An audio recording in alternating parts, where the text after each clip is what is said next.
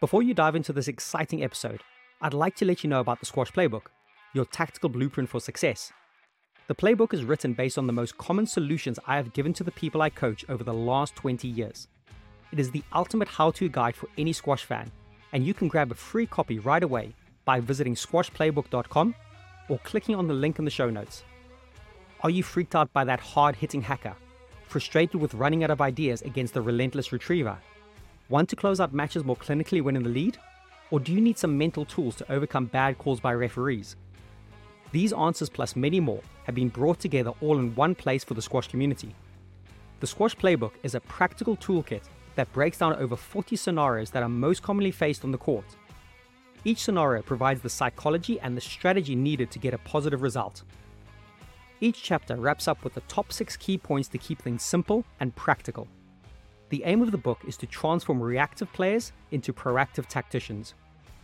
I focus on breaking down complex situations into straightforward, effective strategies for those high-pressure moments in a match. So why not grab your copy now and step onto the court next time with a clear head and a set of strategies to win those matches you know you're capable of. Please enjoy the show.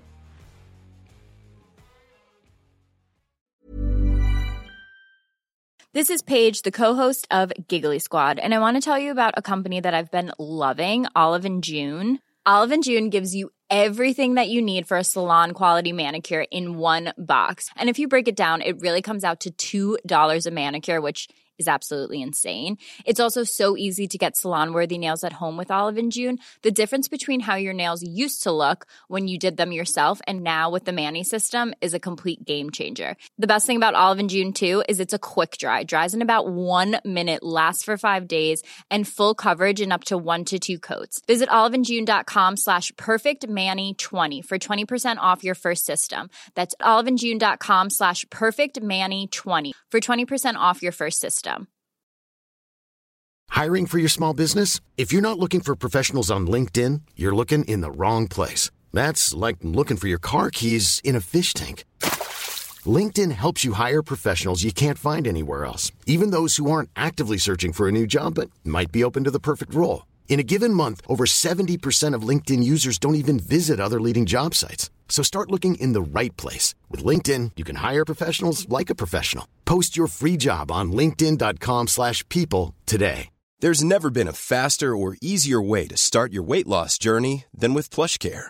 PlushCare accepts most insurance plans and gives you online access to board-certified physicians who can prescribe FDA-approved weight loss medications like Wegovy and Zepbound for those who qualify. Take charge of your health and speak with a board-certified physician about a weight loss plan that's right for you. Get started today at plushcare.com/weight loss. That's plushcare.com/weight loss. plushcare.com/weight loss. Hey everyone, how's it going? Welcome to the next installment in the SquashMind podcast series. Today, I'm being joined by Jenny Duncalf. Jenny is one of the greatest players that England has ever produced. She reached world number 2 in December 2019. She's won 10 tour titles. She's got 112 caps for England, which is phenomenal. She's also managed to get 3 silver medals at the Commonwealth Games, only being stopped on most occasions by Nicol David. So she was in a generation where Nicol David was playing, and arguably Nicol David was one of the greatest players to have played the game. So for Jenny to become world number 2 and be slightly behind Nicol David is nothing to be sniffed at. As a junior, she was the European junior champion, and she won 2 individual European titles as a senior as well.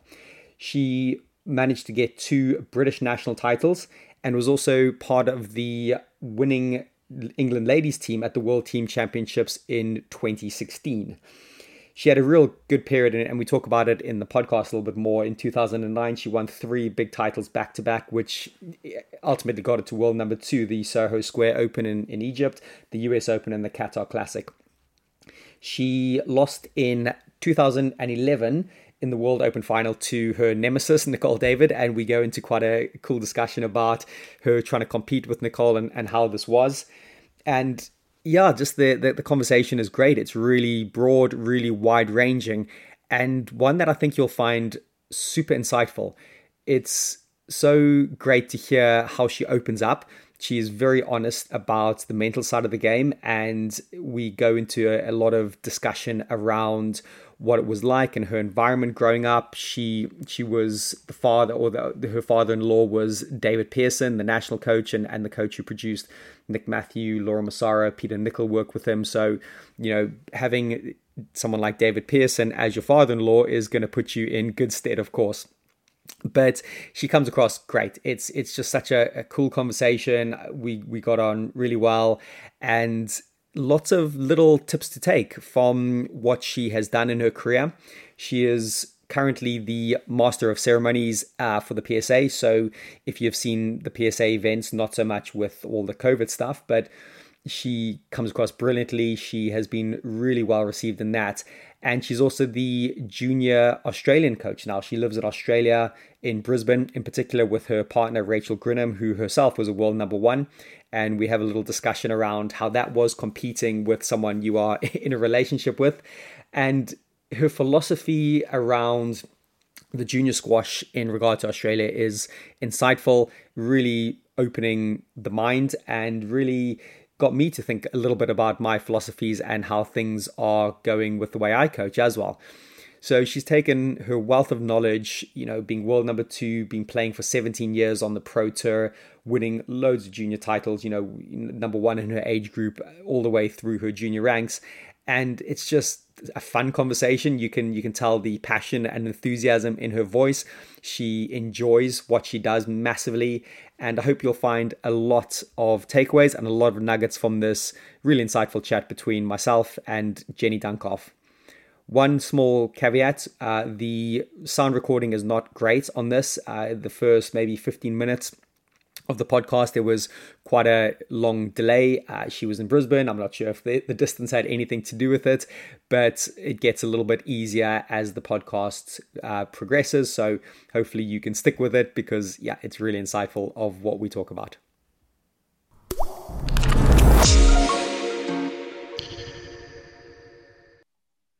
Right. Welcome, Jenny Duncalf. How's it going? How are you keeping? I'm good, thank you, Jesse. Nice to see you. Thanks for having me on. Looking forward to talking to you. I'm good, thanks. Good, awesome. So I think we knew each other a little bit, not initially in the junior days, but as young pros, we were a similar age. We were competing and not competing against each other, but playing some similar tournaments. But I'd just like to know a bit of your background, where you are in the world currently. What are you getting up to with life, say in the last few years or so? Yeah, sure. So like you say, we were both professional players, crossed paths a little bit without knowing each other too well. I've not even that long story short, but same as a lot of professional players, went to school, left school after my A-levels, straight onto the professional tour. Back then it was Whisper, then WSA, now PSA, and retired about months ago. And I'm now in Brisbane, in Australia, in sunny Queensland, which is pretty nice, especially at this time at the moment that everyone's going through. We're fortunately in a good situation in Queensland, touch wood. So thinking a lot about people back home at the moment. It's a pretty dire time, so I hope everyone back home's all right, and I can't wait to sort of get traveling again. But for the time being, I'm in Australia, which is great. I'm coaching squash, so no longer playing. Try and play a bit of doubles every now and again. It's a bit easier on the body. Nice. And I work part-time for Squash Australia as the performance pathway coach. So basically a national junior coach, which has been, I'm really looking forward to get even more stuck into that. It's been good so far, and we're heading to Perth at the end of the month to get out to Western Australia and run a camp out there. So trying to get in geographically, Australia is so big compared to sort of myself growing up in England. It was easy to get everyone concentrated into areas and bring up the level like that. Whereas Australia, it's not cheap to fly across the country to a tournament, things like that. So we're trying to take ourselves, not that we're, so important, but trying to get out to the States as opposed to everyone having to come to Queensland or your national centre or things like that. Mm. So that's been good. It's been a real shame. Obviously, COVID. We were due to hold the World Juniors on the Gold Coast here, and we have Trans Tasman, where it's a test match in New Zealand and Australia, which would have been my first sort of taking the kids to an event and seeing them play. Well, not seeing them play, but actually looking after them and being coach and everything. So that was all a real shame for the kids. And we've had various lockdowns between the states. The Victorian kids haven't been able to play as much. So it's been a bit of a, obviously, stop-start a year, but touch wood, things are getting back to normal. And next year there's going to be a lot more squash. So outside of the Squash Australia stuff, I'm just private coaching, really. The club called Stafford in North Brisbane. Nice. Well, geez, thanks for that update. And I was aware you're in Brisbane, and I think a lot more people have seen you recently doing a great job on emceeing on a lot of the PSA events, and a lot of good feedback in that. And I, for one, enjoy what you bring to it. It's a very different angle, being at the real top of the game and asking some really interesting questions of the players and putting it across. And just looking back a little bit at what you did as a junior and leading into your senior career, you were the European junior champion. You won the European individuals twice, 2 times British national champion. This list goes on and on and on. And like I alluded to in the introduction, your CV is flipping awesome. There's so much in there. You've been playing and achieving at the highest end of the game for a number of years. And I suppose I reached out to you to have a bit of a discussion around your career and reflecting back at what you did as a junior, transferring to the seniors, how you sustained success, and ultimately really try and unpack the mental side of the game. But what was really interesting, obviously, we had a little chat before we started recording and on WhatsApp about that. You actually thought the mental side of the game was one of your weaker areas. Could you expand on that? And can you theorize arguably why you were one of the greatest British players that, has been, but you say the mental side wasn't your strongest suit? Yeah, I mean, that's probably I don't think it was my strongest suit. I mean, where do you start? There's so much to go through in terms of a career, but more so, I think I'm not bad mentally at all. I mean, I guess, my career, obviously you can't be that bad mentally if you've done all right. But it's more when things start going wrong, that's where I'm not mentally very good. I feel like the latter end of my career was pretty abysmal, really. Okay. And I really struggled. So quarters of my career I definitely have mental toughness in a lot of areas. In the actual heat of the battle, and I'm competitive. I work in training, stuff like that. I'm able to push myself. I work hard, but it is more sort of struggling to. I don't ever been that great at dealing with things that really hurt me or disappoint me, and things like that. I wish I'd have had more guidance at an earlier age. I think that I could have maybe been prepared for situations towards the end, or like loss of form, things like that. It was a bit of a downward spiral for me, because I it's not in my nature to sort of try and delve too into those horrible feelings. And then I don't know, that's why I don't think I'm very mentally strong, because I wasn't able to sort of regroup after, once I sort of lost a bit of form and started getting a bit of injuries, I never really recovered. So for me, that's pretty mentally weak. Yeah, that's so interesting you say, because that sounds like the definition of resilience. And when I researched the topic of resilience, what the definition is the ability to bounce back from adversity. So you were maybe confronted with adversity, injuries, or things weren't going right, but the ability to bounce back sounds like you struggled with. But on the flip side, the idea of mental toughness is maybe a different thing, where mental toughness is maybe more in training, in the moment, when things are, when you're able to, I don't know how to put it, but to be able to be tough in those moments sounds like that was the good side, but that ability to bounce back was lacking. Would that be a fair way to say that? Yeah. In simple terms, yeah. I mean, I like to think I'm pretty, yeah, like you say, or like I said before, tough in certain areas. But yeah, I guess I feel like it's an area that I could have tapped into a lot earlier. And obviously times are a bit different now, and it would have been a lot more available, or something that would be straight away before the problems set in. You're kind of already practicing those techniques or habits that maybe when the actual scenarios arise, you're kind of prepared for them. I was always someone that just things kind of happen quite not easily, but things just happen naturally for me. And I was decent at squash and worked hard, competed well, and then when the sort of wheels start falling off, that's where I struggled and didn't have things in place that maybe in this day and age, or maybe only a handful of other players may have been doing back then. But yeah, it seems that the mental sounds a bit depressing. Not at all. This is the type of discussion that I think we want to have, and just to understand and unpack what's happening in the mind of high performers, because for everyone it's very different. Everyone deals with things slightly differently. And for me, what you're talking about there is exactly what personally I'm trying to address, is the availability of mental training or putting some focus and direction onto that side of the game. I can't compare myself to you in the slightest in regard to the career, but there were certain things that I struggled. I try to see sports psychologists. I try to work on the mental side of the game. 15, 20 years ago, it was possibly a little bit taboo as well. And if you said you were working with a sports psychologist, people thought you might have been a bit weak, or there was a flaw there. But I think when you speak to athletes now, or you hear what's happening in the sporting world, people are really, I'd say, proud that they're working on their mental side of the game, and they're putting such an emphasis on it. Would you say with not necessarily the later part of your career, but observing the players and doing some of your MC work at the tournaments, are you starting to see a priority on the mental side of the game and actually mental training programs with some of the players?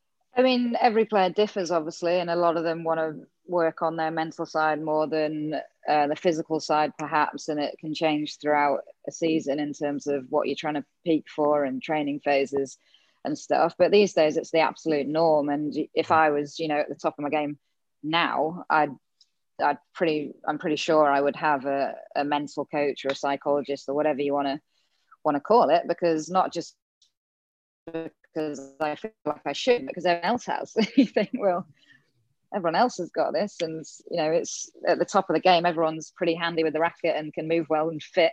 And we all know professional sport, it's the mental edge that can ultimately be the decider. So if that's one 30 seconds of visualizing a visualization technique that you learned before a world championships final that your opponent maybe didn't do, that could win you a point. Who knows? It's just the small margins and that 1% and things like that every athlete outside of squash, not just squash, obviously, that it's just part of being a professional athlete. And you see even in businessmen, it's just a bit of a different world now. No, totally. I think you speak exactly to what I've observed and what I'm seeing as well. I would like to look back a little bit into the, I suppose, the nature nurture debate. You hear a lot of people talking about this. Are people born with a natural talent or natural mental toughness? But you grew up in the golden generation of England squash. We're talking about you training with Alison Waters, Laura Massaro, maybe Tanya Bailey, a little bit older, and Cassie Jackman. There was such a wealth of really high level squash players. You coming through the juniors, and you could maybe talk to the famous / infamous squash house back where you were based at one point, I believe. So can you talk about that? Infamous. I was there for most of it. Well, it was totally infamous then. I wasn't part of anything infamous. So yeah, what was that environment like, playing with those players, training with them, having role models to look up to in your younger days? Yeah, I mean, it doesn't make me laugh being called part of the golden generation, because we were part of a great generation, but the generation before us were pretty golden. The likes of Del Harris, Cassie Jackman, Chris Walker, Sue Wright, all the Peter Marshall. I mean, it's not like we were suddenly the golden generation. That's just a sort of bit of a tagline, but we were definitely that. We kind of went on. We got to see. I personally was extremely lucky that my stepdad, DP David Pearson, was a really good coach. And before he was even national coach, we'd have Peter Marshall, Peter Nicol, Paul Johnson lived with us, Cassie. Sometime when he became national coach, we had sometimes the women's team would come round for a night, and I'm like a young aspiring absolute keen as mustard squash player, so it was like just wonderland for me. So I had a massive advantage, I think, funded by so many professors, and I just loved it. So not just I'd be sat at court one at Harrogate watching DP give all these people lessons, and then around the dinner table at night and things like that. So I was very fortunate that I learned a lot by watching and listening and just being around that environment. But in terms of mental toughness and nature and nurture, it's always a tricky one. But I think you're definitely born a certain way, but the environment is and your nurturing's got to shape you. I think as well. So I'm probably sitting on the fence, but no, there's not. I'm trying to think of an example, but there's not too sort of many boxers that I've met at the Commonwealth Games that are from sort of a class background, or they're tough. They're from working class backgrounds, or is generalising a lot. That's probably bad of me to say, but the way you're brought up does lead to certain aspects of your mentality. Yeah, no, I would agree with you, because some of the research I've done, and there's a great book called The Talent Code by Daniel Coyle, and he looks at pockets of time periods and really small little villages. I think you might have come across the Matthew Syed story, the table tennis guy who, him and a bunch of guys were just playing table tennis in a shed for, in Milton Keynes for however long. And I think 3 or 4 of them went on to win Commonwealth gold medals. And so there is that whole what you're surrounded by and what you're seeing. And if you're fully immersed in it with your father-in-law, DP, coach, as we all know, Nick Matthew, Laura, Peter Nicol, got players to the right top end of the game. If you're a young pro and you're being exposed to that can only nurture the talent, first of all, the way you hit the ball, the way you see the game, the way you're immersed in it.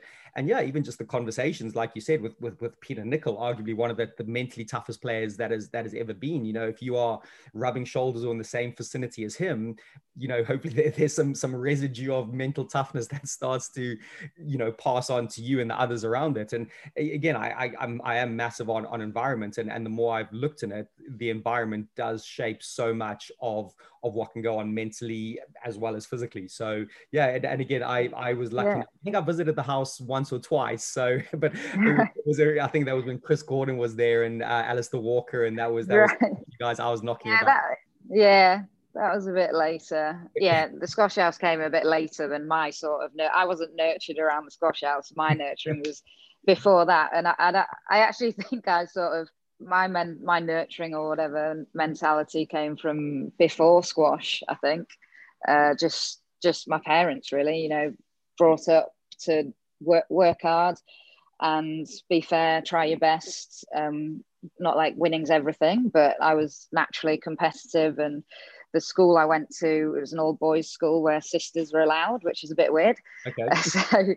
But it was a private school and just sport every day. And it I guess nowadays it would be deemed sort of un-PC, but we were sort of rewarded for excelling. And it was, I think that shaped me sort of wanting to being competitive, being sort of wanting to try different things and excel at them, I think. And then I discovered squash while I was sort of at that school, and I loved it and went straight into it.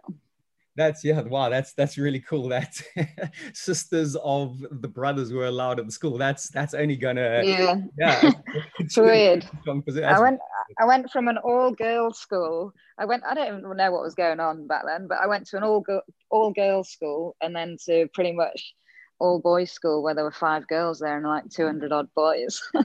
Amazing. Can you talk more about how did you fit in? Did you just adapt on the fly?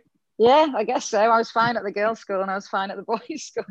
I don't get too sort of, I don't know, stressed, or but I love the school because we basically played sport every day and at Saturday mornings and things like that. We had fixtures on Wednesday afternoons. And so, yeah, I was extremely sad when I left that school. Oh man, nice. I'm interested to know then, because it sounds like you had such a wealth of environment as a junior. How were you able to take the success of your junior career, you know, being European junior champion, and transfer it into the pro game? So can you talk about that transition? What was that? Maybe from 17, 18, 19, around that period? Can you talk on that for a bit? Yeah, the transition was luckily not too difficult, really, when I think back.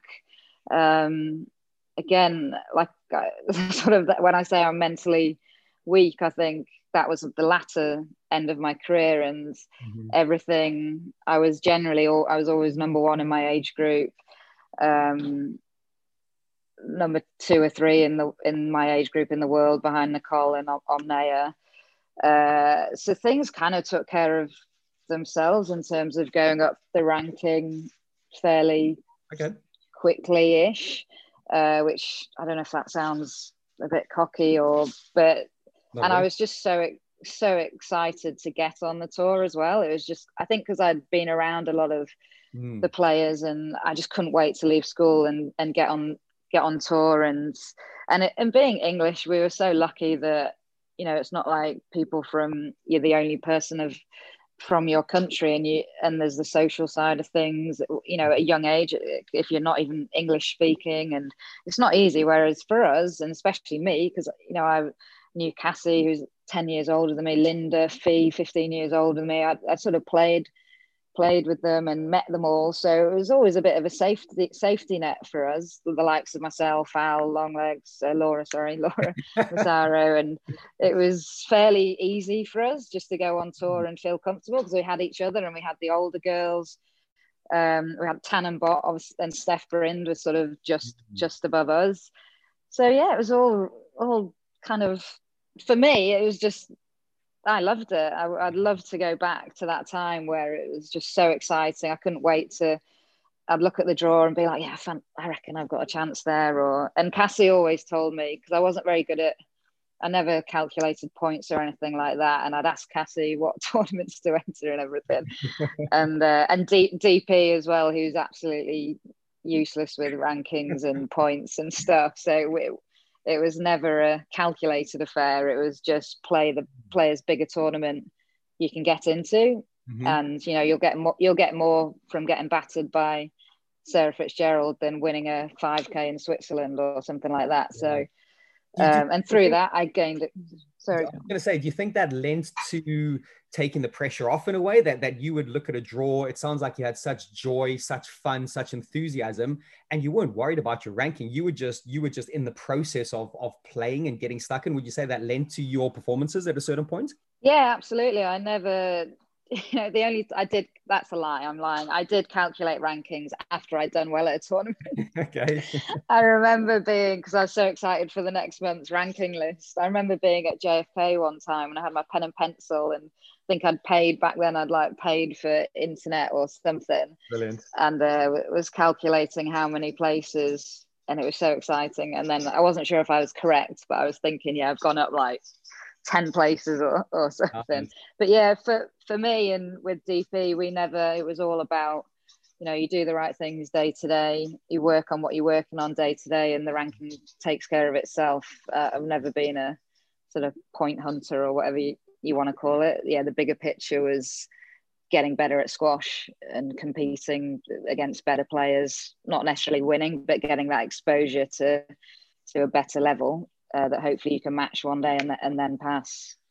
Yeah, and that's what I'm super curious on is the habits and behaviors of high performers. Hence, having this chat to you and expanding this whole idea with the SquashMind podcast series is exactly that. It sounds like you were not motivated by the extrinsic motivation, which is motivation for titles and tournaments. Okay, that came afterwards, but it sounds like you were more wrapped up in the process, the everyday process, the doing the little bits while getting those habits, cultivating those day on day. So quite an interesting question I'd like to ask is, what habits and behaviors do you think you've stuck to religiously for most of your career? I know they will change at a certain point, but was there anything that you could really put your hat on and go, you know what, that was a non-negotiable habit that you did most of your career?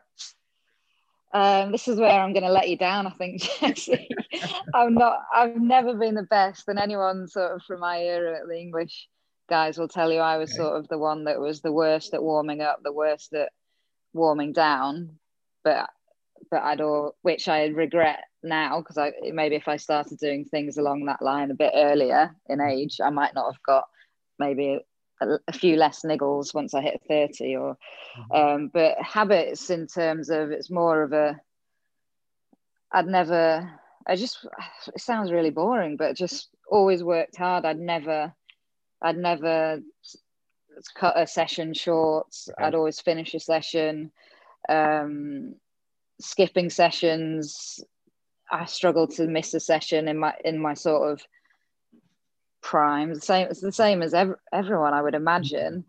I always made sure I'd give 100% basically in every session, which is pretty not a very scientific answer. No, but it's quite curious to where that's come from as well. Like, you know, for me, I'm no scientist myself by any stretch, but the idea that possibly the environment you were in, you know, someone like DP, I think was DP a bit of a stickler for sessions? Was he like, right, you're at that session and you're doing it? No, he's really laid back. He's really laid back. But you know, he'd tell if you were cutting corners, but that's not, I don't know, it's hard to explain. That's not really in my nature to cut corners, and DP didn't need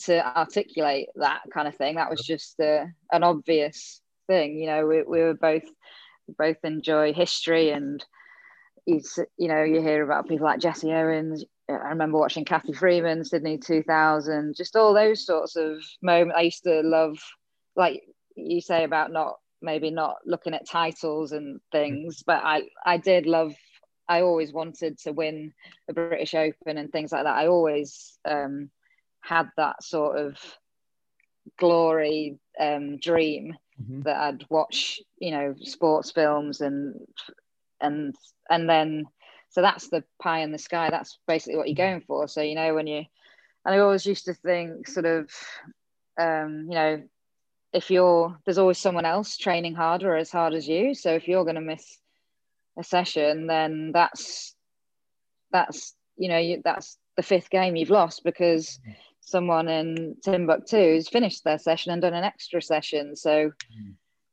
so I guess, I've gone off on a tangent a bit, but this is exactly what I love to hear, and these stories and these divergences. You might have seen this documentary, but it really reminded me of I think I watched it maybe when I was in my early 20s, Seb Coe and Steve Ovett. They had that massive rivalry for the 800, and I think Seb Coe is being interviewed, and he was sitting there on Christmas Day about to eat his Christmas dinner, and in his mind he was, well, Steve Ovett's getting a session, and Seb Coe had to go and do it. He said there was no compromise. And I don't know if you've seen that documentary, but it fascinates me about that someone else is doing something, so I have to go and do it myself.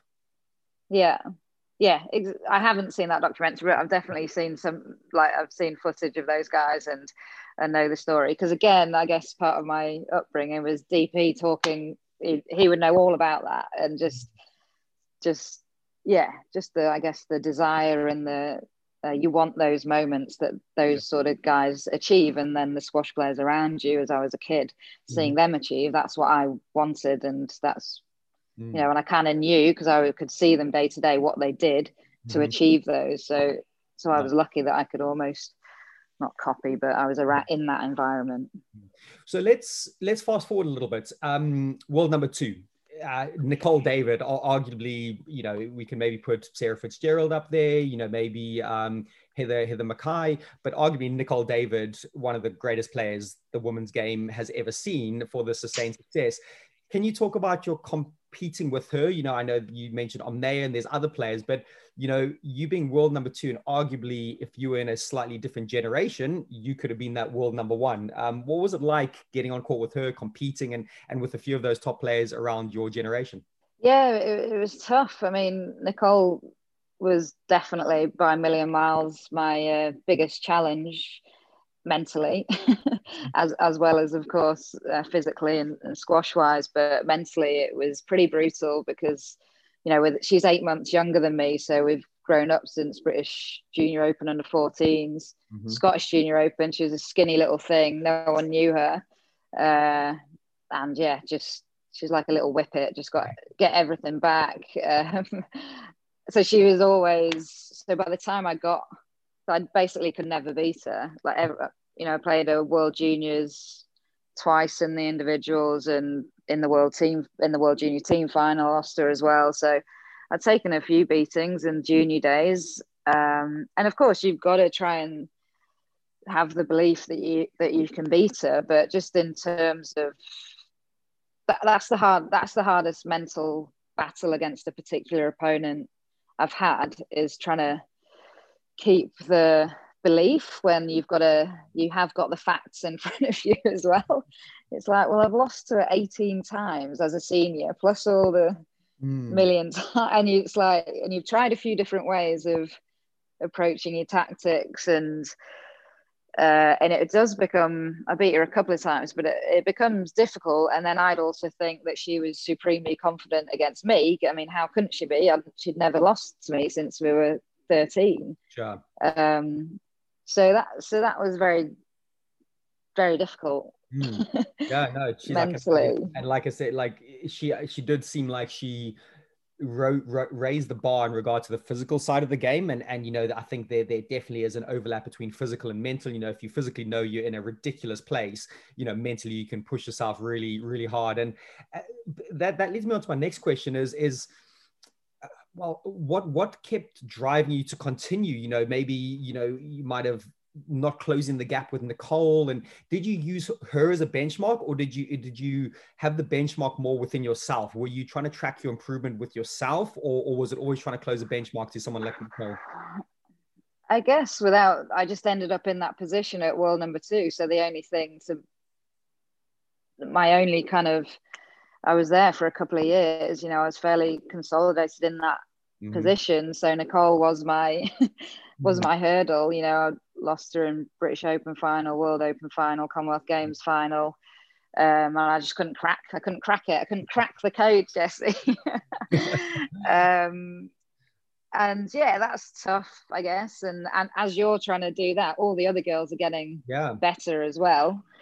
So yeah, I've forgotten the question. Sorry, Jesse. I don't know where I was going with that. Whole idea of how you kept, I suppose, coming back. Obviously, you're having to fend off the people coming from behind, but equally so, you're trying to close that gap. And I suppose the main question I was trying to get at is how do you judge your progress and your improvements? Because a lot of the juniors I work with and some of the...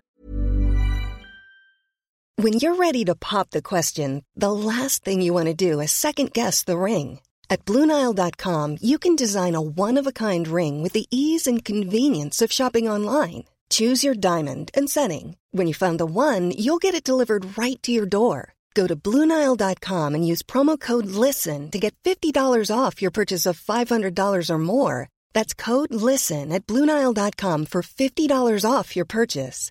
BlueNile.com, code LISTEN. Hold up. What was that? Boring. No flavor. That was as bad as those leftovers you ate all week. Keke Palmer here. And it's time to say hello to something fresh and guilt-free. Hello Fresh. Jazz up dinner with pecan-crusted chicken or garlic butter shrimp scampi. Now that's music to my mouth. Hello Fresh. Let's get this dinner party started. Discover all the delicious possibilities at HelloFresh.com. The pros, a lot of them judge it on external benchmarks, going, I need to be a certain ranking, or I need to win a certain title. And some of the research I've done is quite interesting, where some of most of the top athletes flip that, and they judging their improvements more on their own benchmarks rather than external ones. How were you in regard to that, do you think? Were you quite aware of that, or did you just get on with the job? Yeah, this is again where I think I probably struggled, in that I was way too much about winning and losing. Okay. So when I started losing, I found it really difficult to I'm a terrible example but that's where I'm the worst. I couldn't, regardless of how I played, in that match and I lost 11-9 in the fifth or something, even if I played, this is when I've lost form and I'm trying to regain form. I struggled to get away from just the black and white of on pick up the paper or whatever, the internet or Twitter, and I did struggle to get away from the result, which isn't healthy. No, but I appreciate honesty and your candidness, because this is hopefully people that are listening can resonate as well and go, hey, I'm not the only one that struggles with this, because sometimes you see these superhumans and you think they've got this magic power, but hearing from a world number 2 and who's achieved massive things in the game to say that you struggle with these things, for me is massively enlightening. So thank you for the positivity on that regard.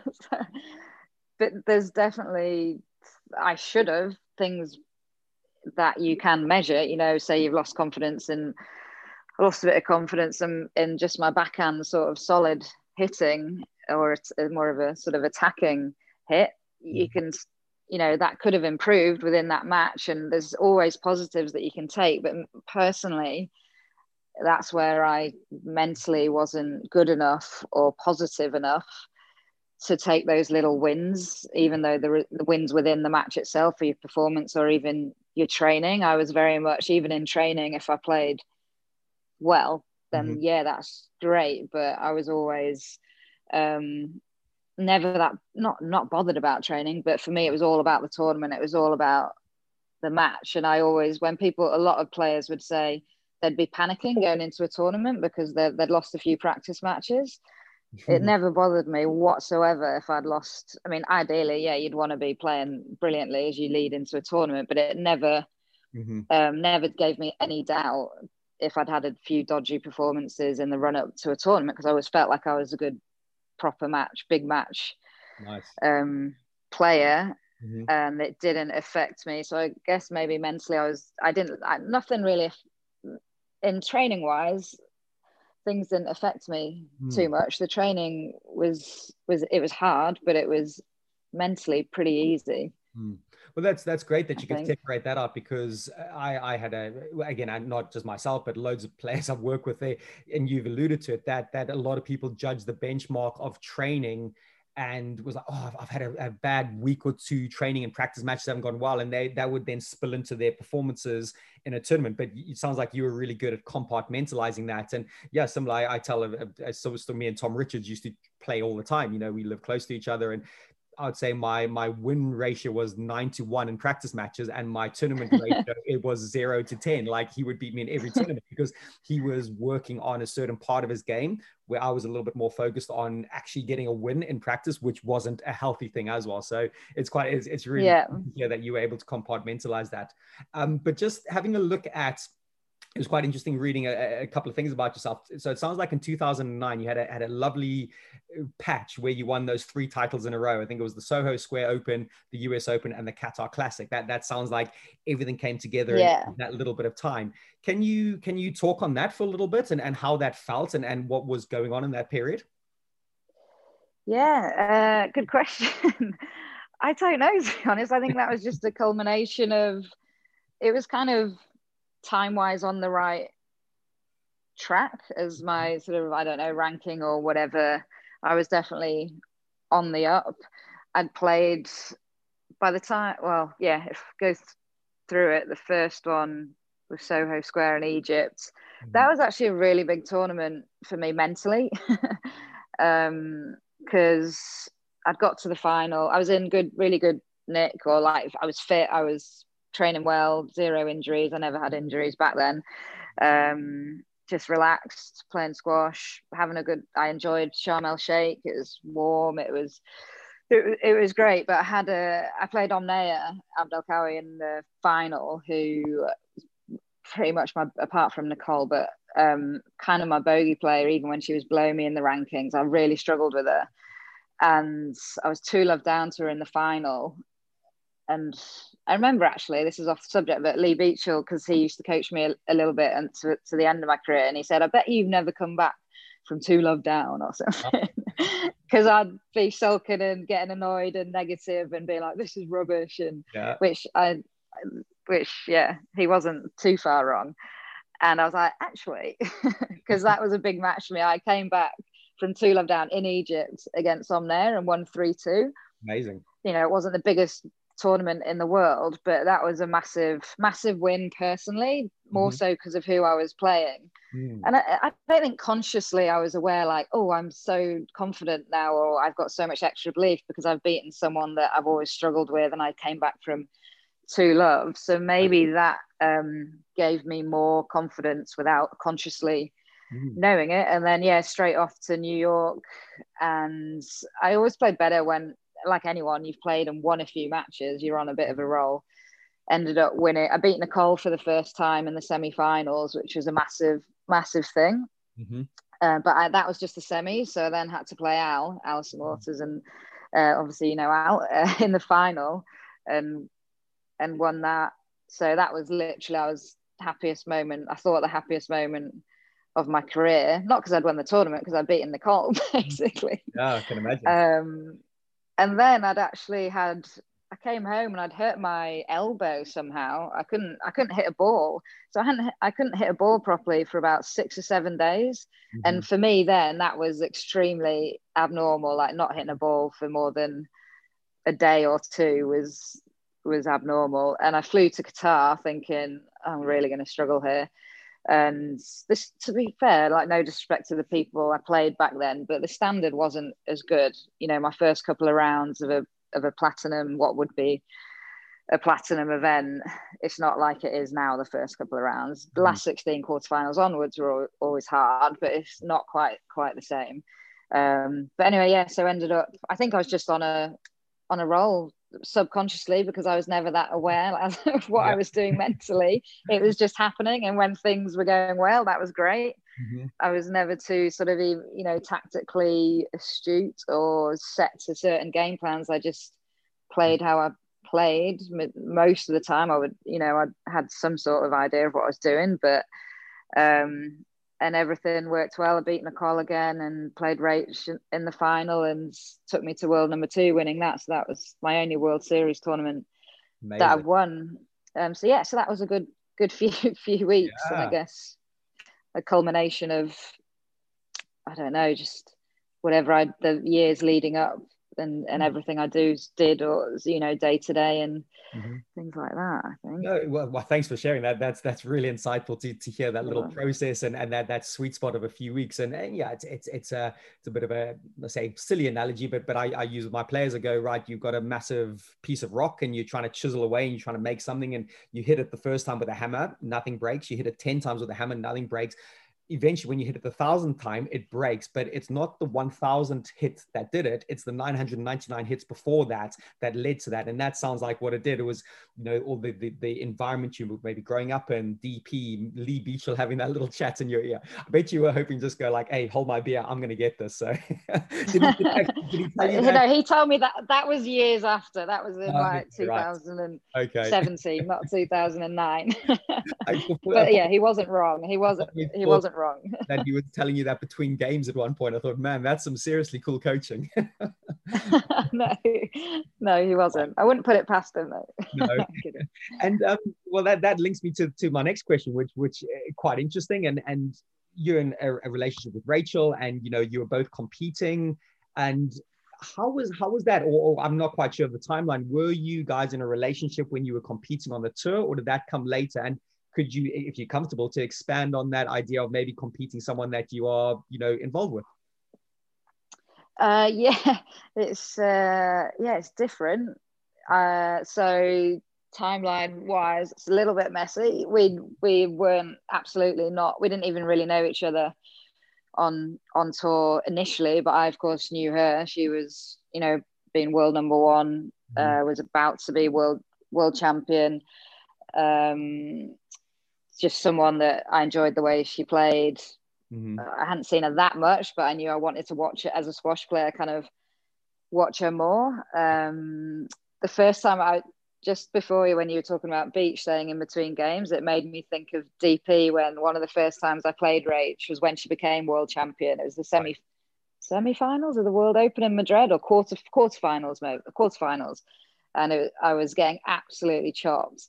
I was 2-love down. It was a really cold glass court, absolutely chopped. And in between games, DP was going, oh, you'll learn from this. It's a good experience. I was going, what? I was only 2 lap. He's going, this is what one day, all this, and this is where you should have done that, and what it is like. And I was going, well, what do I do for the next game? So yeah, she taught me a lesson that day, and she has again, I think. But yeah, we eventually got together. Long story short, I've played with her when we've been together, when we've been separated, and when we've been together again. So there's lots of different situations, but it's always she initially is a lot more used to it than I was, because she has a sister, of course, was on tour, Nat Grinham, so they played a lot. So it's not the same, but it's very similar, and it's kind of not the end of the world if whoever wins. It is for me. Rach isn't very competitive, which sounds silly, but she's like I think one of the only sports people, if not the only sort of world champion, top of their game sports person that isn't competitive. She takes losses really well if she's enjoyed it and she thinks she's played okay. Nice. Whereas I'm around the back smashing my racket up. And she's just like, oh. That's fascinating. So playing her was always fine, because it was always going to be fair. You always knew it's going to be a fair game, and generally a good game, unless one of us had a complete shocker. But yeah, it was. I'd definitely say I was the more sort of desperate to win. Okay. Than Rach. Great, thanks for sharing. Really, really insightful stuff. So let's bring you into the present now. So a few more questions that I'm quite interested in. So I alluded to the fact earlier that you're doing some emceeing for the PSA. Can you talk a bit more on this? Like, do you get nervous for it? How do you prepare? How do you deliver arguably such a high quality product? Don't know about that. Yeah, I've not done it since March. I can't travel at the moment. I'm stuck in Australia. But yeah, I mean, it's something that I've initially had zero experience in. So it was very, very, very, very nerve-wracking the first time I did it. I think 3 or so years ago, British Open 2017, maybe. So I was, absolutely nervous at first. When I was asked to do it, I was really shocked, and I was just like, no, what are you thinking? And then, my squash wasn't too good at the time, and just, everyone tells you to try different things, and I thought, why not give it a go? And I guess I thought it would be, I'd never thought about doing it or wanted to do it ever. I've always been someone who wants to play sport.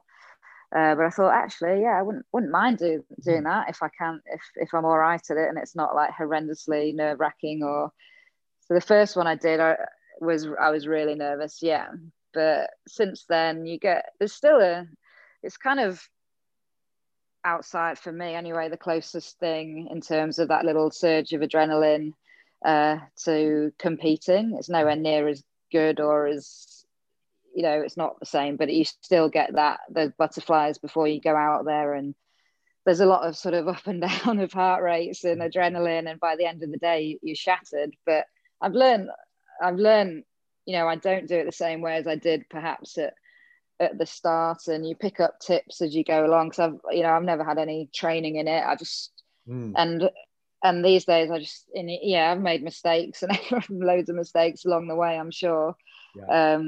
But I just sort of say to myself now, just try your best. All you can do is try your best. And my big thing, which is, people might be surprised, or people that know me, because I wasn't always known as being the best. That sounds bad. Not the best. I've always been prepared as a squash player, but I'm quite meticulous in preparing for my emceeing. Like I never want to rest on my laurels that, I know most of the players and I can just chat to them. Like I spend ages doing notes and just getting all the information, and I don't, because they're quite long days, I don't like, as soon as it's finished, I just want to get in my pajamas and I'll be up early, because it's usually 12 o'clock start, and I'll be up early doing my notes. And I don't know, I get more confidence. I remember randomly here, I think it was John Motson saying something about how important preparation is to being a commentator or a presenter, and that massively resonated with me, because I'd felt that in my own tiny experience of being an MC, and that kind of just confirmed what I already was learning. So I'm pretty. And I think anything I do, I want to do it properly, but into emceeing, it's so much worse than playing squash is easy. Like it's because it's just something you've done since you're a kid and you're just used to it. You've done it for years, going out in front of however big a crowd, however small crowd. But when you're doing something you've literally never really done before, and some people are going to think you're terrible, some people are going to think you're all right, some people might think you're great. It's kind of like, I don't know, you're going to mess up on TV or something, and everyone's going to be annoyed and think, why did we get Jenny?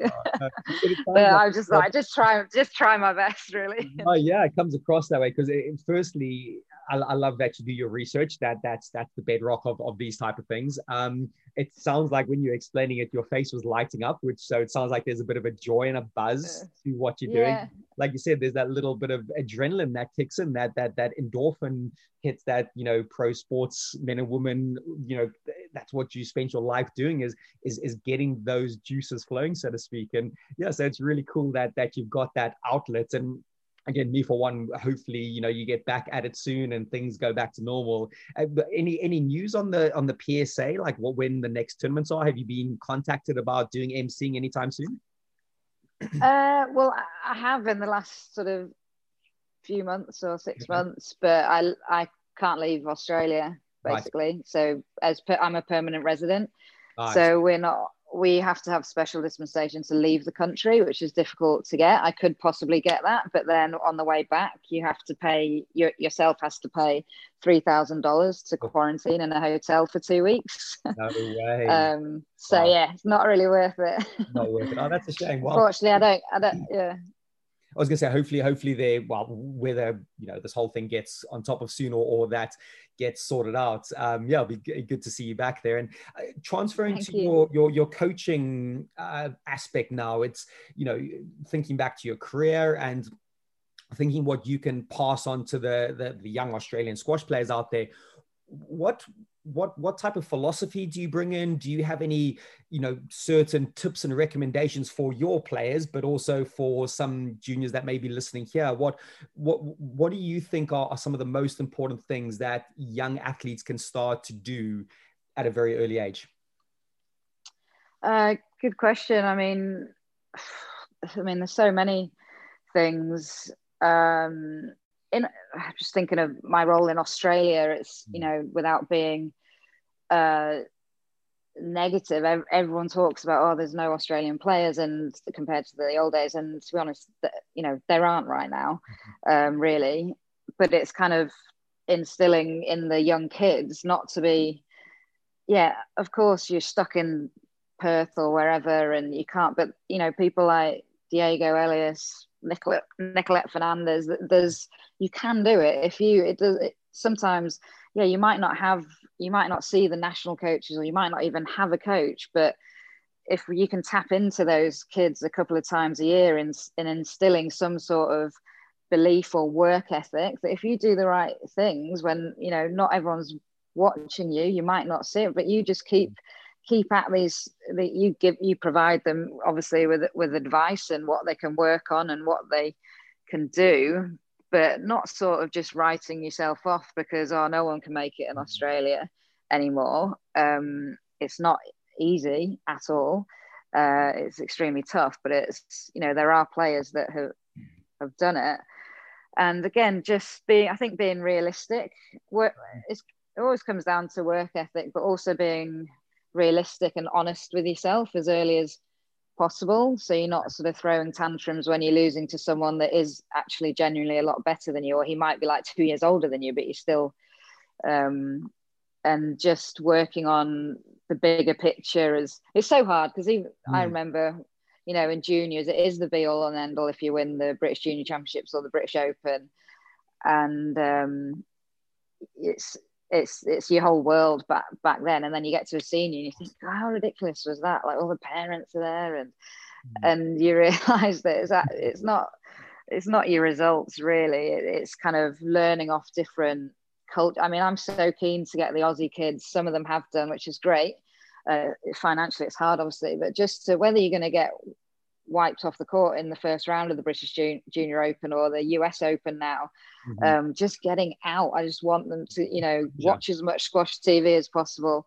There's so much stuff, like, your rap I only looked at today, and I'm thinking, I wish I had this 5 years ago. Like, I think there's so much, there's so much stuff that you can tap into from a remote location, and it's, I think I just try and pass on my passion that I had or still have for the game. And as a youngster, when I saw I want the kids to be excited about their sport and have dreams, but then also recognize that there's a process, a day-to-day process, the habits. You can't just, everyone wants to be world number one. Of course they do.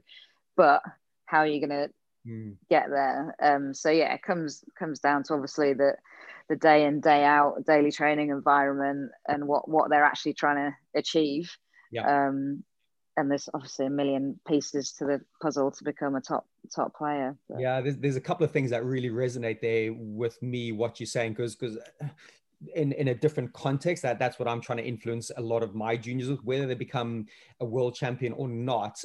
A lot of what I'm trying to instill in them is character. First, I like this idea of character and get the character right first. And a lot of what you've said there, especially about habits, what you said at the end, it's one of my favorite quotes. I've got it written down, is excellence is a habit, and high performers tend to be the accumulation of habits over years and years, so if you can get the character right, like you said, yes, us as coaches have a responsibility to try and open that door and try spark enthusiasm and passion, but you want to also get the character of the person to go on squash TV, to go on squash skills, to, do things themselves and foster these habits that they can do, day in, day out. And again, I love that accumulation of habits.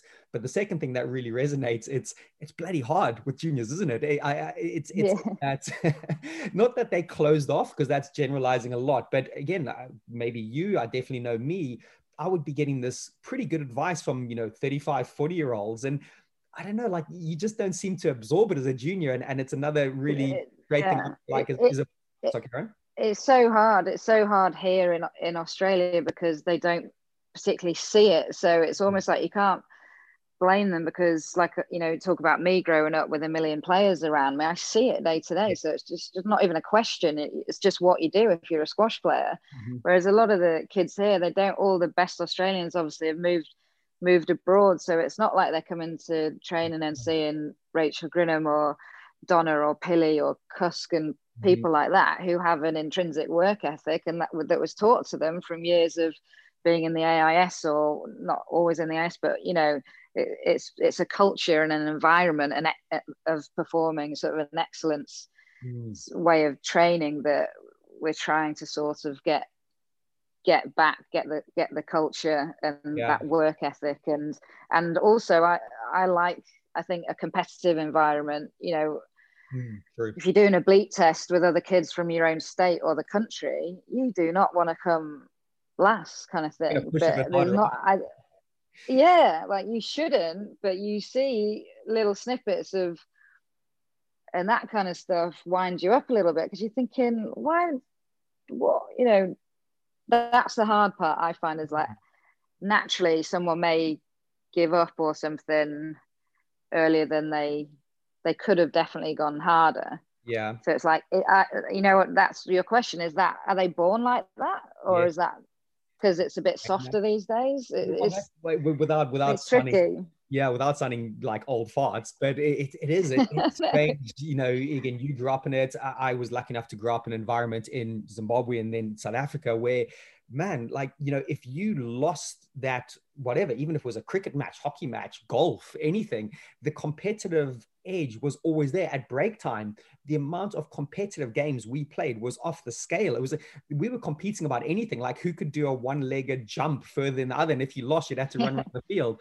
And different, obviously, there's a whole interesting debate about how many distractions there are in the world now. There's these thousands of things that are pulling all these youngsters, the social media, the notifications on the phone. But arguably it's our responsibility to create that environment, like you sound like you're trying to carve out, to go, hey, no, listen, this is the space that you really commit and train to. And it sounds like a great project that you hopefully can instill your passion and take it across. And, you know, hopefully when COVID starts to settle down, you can really get out there and do it. And so would you say that's one of your big philosophies and one of your big goals over the next medium term to get that up and running? Definitely, just like you say, getting those habits and the kids understanding, and also the coaches and the parents who may not necessarily be aware that if you start on a session at 10 a.m., that means you're starting on court at 10 a.m. Mm-hmm. Don't just rock up to the club at 10 a.m. putting your shoes and socks on, kind of thing. Get, you know, which, you know, I said I'm not the best in the world at warming up, but I was always ready to go at, you know, that 10:30 or 2:30 or whatever time my session was. And just little things that you can't be too harsh on them, that they might not necessarily know because they've not been told it or they don't see anyone else doing it. So just, yeah, trying to just basic little things like that, how to practice properly, don't go through the motions, and it is hard because you feel like you have to stop them, like knock on the glass, like, right guys, what have you just done there in that last 5 minutes? Where was the purpose of it? And they go, oh yeah. And then they'll but yeah. But that sometimes I find that hard as a coach, because not hard, but yeah, like actually pulling them up on something, because I don't know, like I get the sense of a blame culture sometimes with the youngsters. Goes, well, it's not my fault, and it's someone else's fault, and they're blaming external things. And so part of me gets a bit conflicted, going, okay, I might let this one slide, but then the other part of me is going, no, I've got to pull them up on it. But it's such a fine line to walk, because if you do it wrong, that kid might just go, oh well, I'll just get back on my computer game and I don't need to turn up to squash. Yeah. So you got to walk that tightrope. Yeah, I mean, I've been coaching for about 2 seconds, Jesse, so I'm sure you've got a better way. I am conscious of trying not to be, I'm not a harsh person at all, but there's I think as well, because I've come from maybe a different background to a lot of Australian kids at the moment anyway, that you just want to help them, and you can see just little things that will help them improve if they just start, you know, recognizing that, which they do. They're brilliant kids out here. They've all got really good attitudes. It's just trying to teach them a slightly different culture, the little ones and stuff. Yeah, so. Foster it. So last couple of things, because I know you're probably pressing to to go chill for a bit. What's, just thinking more external than squash, it might be linked to squash this, but I'm always interested in people's you know, maybe greatest influences. You've alluded to some stuff, some athletes, whether it's people. Any interesting books that you can recommend, some talks, some podcasts that you're currently listening to, or things that you're just interested in outside of the field of squash? I'm not going to be very good at this either, Jesse. Sorry, I'm not much of a... I sound very unintellectual. I'm not much of a reader. Al will tell you that. I'm very good at starting books and not finishing them. And I've not listened to too many podcasts. Okay. But I'm always interested in sport in general. And I mean, I think I'm probably more I think I'm a bit creative-ish. Mm-hmm. So I'm more interested in, if I'm going to read a book, I like a novel, or I'm not that, as much as I love sport, I'm not sort of that interested in autobiographies unless I feel like I'm interested in the person a bit more. So, or their story, or, you know, I'd read Kathy Freeman, Muhammad Ali, Jesse Owens, Ronnie O'Sullivan, even, you know, just people that I find interesting, or people historically that have had to deal with so much more than sport. I'm not as interested to sort of read, I don't want to name names, but something that's going to tell me their PBs for that summer session, or things like that. And I'm quite a visual person, I think. So all the sports films and things like that as a kid, that was all of that kind of stuff was everything I sort of dreamt of, and football was a big thing for me as well when I was little. Always wanted to play for England, and And people-wise in squash. Did you play to quite a high level as a junior football? Not particularly. I mean, I played in my boys. I was captain of my under-11 team at my boys' school and played for the local team. There was no girls' football, so that's how I got into squash. I used to play for a team on a Saturday, and once you got to 10 years old, you couldn't play with the boys. So that's how I started. Sorry, under 10. So I started playing squash on a Saturday instead. But yeah, I was all right. I was probably the best of my under-11s boys team. Nice. My brother played and my dad played, so they used to kick. Sorry, Karen, I interrupted you. No, you go. No, I was just saying my brother played and my dad played, so I used to get kicked about the back garden a bit, which probably toughened me up as well. My big brother takes credit for me being all right, quite good at squash. Brilliant. He was tough on me at football. Yeah. It's great to see the emergence of the women's football, and it's all over the news here now. And it sounds like if you were a young girl playing football now, you'd have a full pathway all the way through to the national team at some point. And this was going back 25, maybe 30 years. No, not quite as long as that, 20 to 25 years. Yeah, it's great to see how far it's come and the opportunities, because women's sports, at a junior level, like you said, you weren't given any opportunities. It's great to see that. And then I suppose final question, what's your big Netflix recommendation? I'm sure there's something good that you've been watching recently. God, my big Netflix it's not, I don't know if it's on Netflix. Viking. I do like the Vikings, and the Vikings last season is out. Nice. We've been watching Queen's Gambit. Yeah, I've heard that's really good. A few squash players or people I've coached have recommended that to me. They said there's a little mind squash connection there. Is there or not really? Yeah, I'm only on episode 4, and I quite like it. It's not my favorite. Right. I prefer my favorites. We've got all sorts of, I won't show you, but on our blackboard it says Stan TV trial ends 12th of June. So we've missed that one. We're still paying for that. And then the binge app cancelled by 11th of Jan. So we might manage to cancel that one. But we're good at starting series and not finishing them. But at the moment, yeah, Queen's Gambit are in the middle of. Okay. And I want to start the Vikings last season because I love that.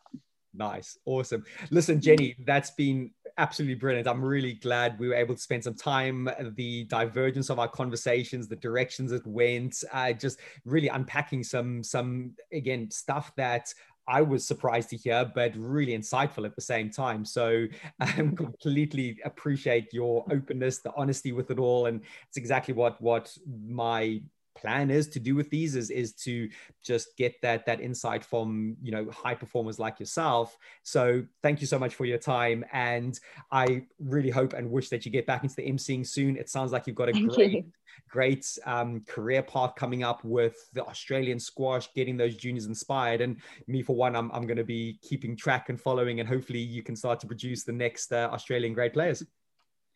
Thank you very much, Jesse. Thanks a lot for having me on. It's been fun. Good to chat to you. Perfect. Thanks. Cheers, Jenny. See ya. Presence, process, persistence, the essence of SquashMind.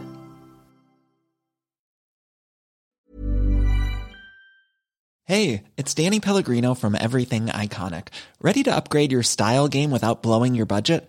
Check out Quince. They've got all the good stuff, shirts and polos, activewear, and fine leather goods, all at 50 to 80% less than other high-end brands. And the best part? They're all about safe, ethical, and responsible manufacturing. Get that luxury vibe without the luxury price tag. Hit up quince.com/upgrade for free shipping and 365-day returns on your next order. That's quince.com/upgrade. Planning for your next trip? Elevate your travel style with Quince. Quince has all the jet-setting essentials you'll want for your next getaway, like European linen, premium luggage options, buttery soft Italian leather bags, and so much more. And is all priced at 50 to 80% less than similar brands. Plus, Quince only works with factories that use safe and ethical manufacturing practices. Pack your bags with high-quality essentials you'll be wearing for vacations to come with Quince. Go to quince.com/pack for free shipping and 365-day returns. Mom deserves the best, and there's no better place to shop for Mother's Day than Whole Foods Market. They're your destination for unbeatable savings, from premium gifts to show-stopping flowers and irresistible desserts. Start by saving 33% with Prime on all body care and candles. Then get a 15-stem bunch of tulips for just $9.99 each with Prime. Round out Mom's menu with festive rosé, irresistible berry chantilly cake, and more special treats. Come celebrate Mother's Day at Whole Foods Market.